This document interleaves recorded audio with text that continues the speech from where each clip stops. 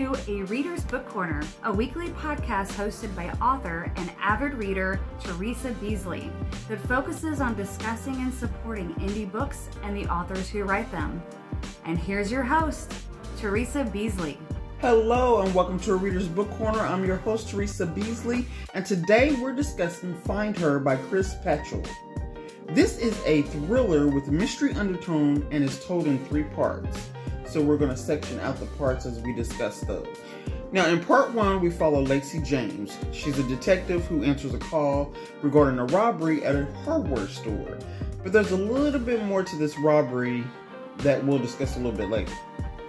The suspect gets away, but when Lacey searches his car and finds a hammer, zip ties and gun, etc., some other things in there, it makes you wonder what this guy was planning. So this gives Lacey a feeling that something sinister is at play. So as they're still looking for the suspect, Lacey goes to check out a truck stop, which is an easy place to hide. So she goes to check that out, and she does run into the suspect. They tussle, but she gets him handcuffed, and she gets him back to the station. She takes him in. And in the interrogation room, Lacey steps out and tells her fellow cop, Spencer, to watch the suspect until she gets back.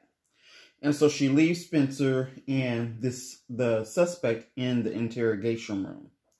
Now, at this point, Spencer and Lacey, they have some choice words, because Spencer kind of acts like there's this problem with her being in charge. He has like an issue, female detective, a little bit higher rank than him. He kind of gets an attitude. But, I like the fact that Lacey puts her foot down and she's like, look, just stay in here with him until I get back. So after standing her ground, the chief backs her up. She goes out to do what she needs to do. Now the suspect is there with Spencer, and he ends up overpowering Spencer and getting his gun, and he shoots Spencer and then kills himself before Lacey gets back to the room. Now this was like an intense twist, which is okay to tell because it won't give away anything toward the end or whatever. So it's an intense section of the book, and this twist changes everything, as we'll discuss here in a little bit. So now we get to part 2, and part 2 kind of switches on us. We meet a security guard named Noah Hall. Noah, he works at this mall, and there's an employee there. Her name is Eaton, and he's really, really attracted to her. He ignores, Clara also works in the same store that Eaton does. And Claire, has got this crush on Noah, but he, bypasses that, doesn't even see it. He ignores her because he really likes Eaton, even though he knows that Claire has this crush on him. Now, Eaton is this beautiful redhead that moved to Sweet Home from Montana. She's trying to get money out of the ATM, but her card isn't working because I guess she hasn't transferred to a bank here in Sweet Home. So this gives Noah the opportunity to save her by giving her $10 to get what she needs. So he's like, okay, that's my end. I'm taking it. Hey, I have $10, if you're needing anything until you get your card fixed. So that was his first interaction with her. And he's excited about this. He's thrilled. Now, Eaton later on does pay him back she brings him some coffee and a gift card for helping her. And this just makes Noah want her even more. It makes him like her even more. So Noah decides that he's going to take Eaton for himself. Now, after work, he kind of stops by, he gets stopped by Claire, and Claire, I guess, has been out. She's been drinking, so she's trying to seduce him. He's getting annoyed, so Noah has to do something to get rid of her because he has something in his trunk. Now, this part of the book is about Noah and Eaton's interaction with each other after she comes to and she finds herself, she's locked in this basement room, and Noah's trying to make her comfortable as possible because he doesn't want to hurt her. He loves her. In his mind, he's in love with her, and she's in love with him, and he just wants to take care of her. So, but Eaton doesn't take these things as he expected she would. She is like, oh no, this is creepy. This is not cool. At this point, we start to see that Noah he's not thinking straight.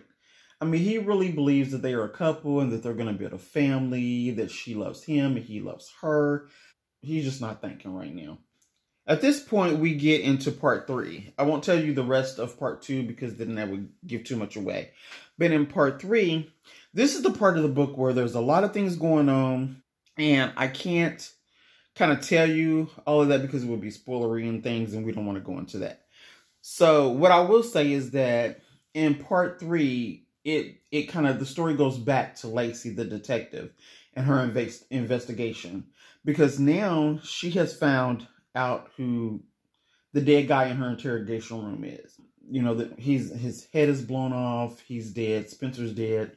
So they do fingerprints, and she finds out who the dead guy is that killed himself in the interrogation room and who killed Spencer. And Lacey starts to dig into this guy's history. Now, as she's digging into the history, things starts to come together. She starts piecing, 2 and 2 together, and she's starting to figure out kind of what's going on. Because once I got to part 2, I was wondering how Noah and Eden's story is connected to Lacey's investigation. Because in part 2, it's just Noah and Eden's interaction with each other from when you notice that he really likes this girl to where he decides to take this girl, this woman, and then he has Eden locked in this basement because he doesn't want her to get away. He's soundproof things. I mean, he had his checklist down for the kidnapping. So in part 2, you're reading their story. So you're like, okay, if this is about Lacey, how do we get back to Lacey? And it comes together in part 3 of the book. So as she's doing her investigation, like I said, when we get to part 3, everything starts to come together, and then I end up getting my answer. Because that was one thing after I started reading part 2, and I got almost to the end of part 2, I was like, okay, how does this go with Lacey? What does Noah and Eden have to do with Lacey? But I get to part 3, and I'm like, oh, okay. Then I start to realize, okay, this is the reason why the part with Noah and Eden had to happen.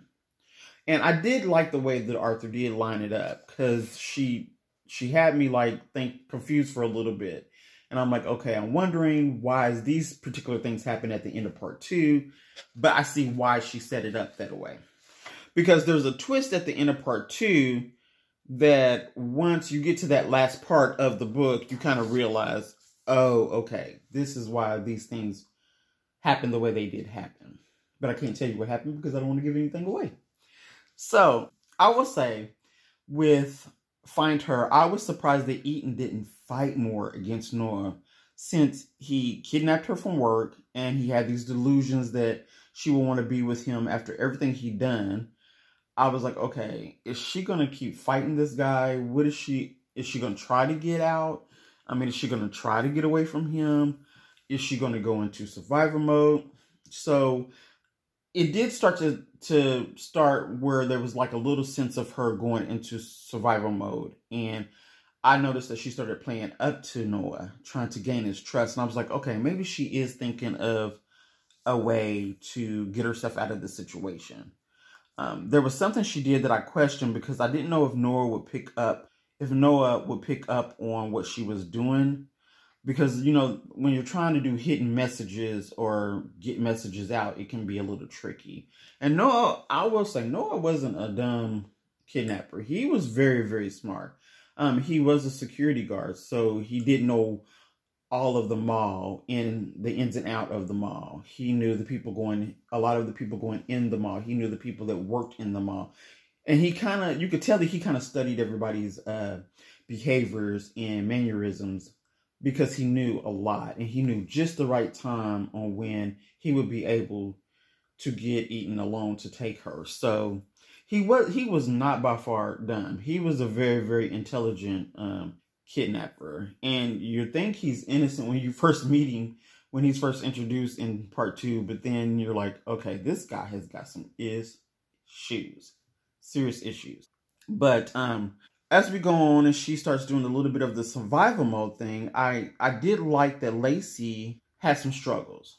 I mean, we see Eaton, we get to know Eaton, we get to know Noah, but we're originally introduced to Lacey when she goes to do this, when she goes to this robbery situation at the hardwood store.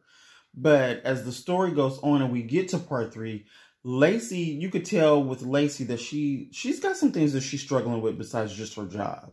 But she did have a take charge type of attitude, and she didn't mind expressing herself, which I liked with her being a detective. She didn't have any issues with like putting her foot down with Spencer or talking to her chief and saying, hey, look, I'm not giving up on this particular avenue that I'm going on. And you know how most cops, the chief says, don't go by yourself, make sure you have backup. But Lacey was just like a take charge type gal that she just wanted to figure out what was going on after she got the information she needed about the gentleman that died in the interrogation room. So and one thing about her too is that she can take a punch. Because when she tussled with that guy at the truck stop and he hit her, for one, I thought he broke her nose. But she took it like a champ and she just kept it moving. So, and she did getting wrestled down. She did getting, handcuffed. And I was like, wow, she took a punch, because you could tell that she stumbled back a little bit, and she saw stars.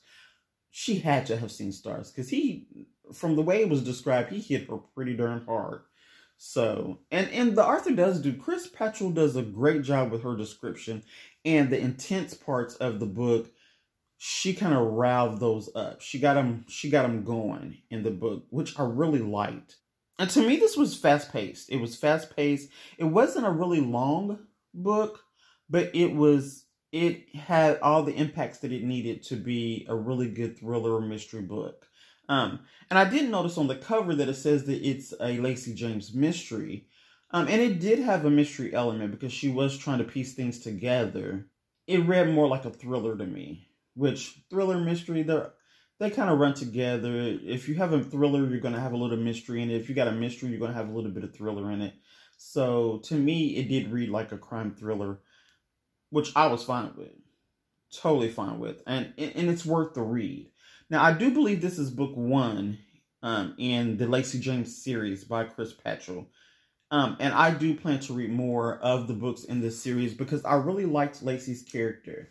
I think she was a really good character. I like her strength, and I'm sure she has some weaknesses, and hopefully that those come out in other books.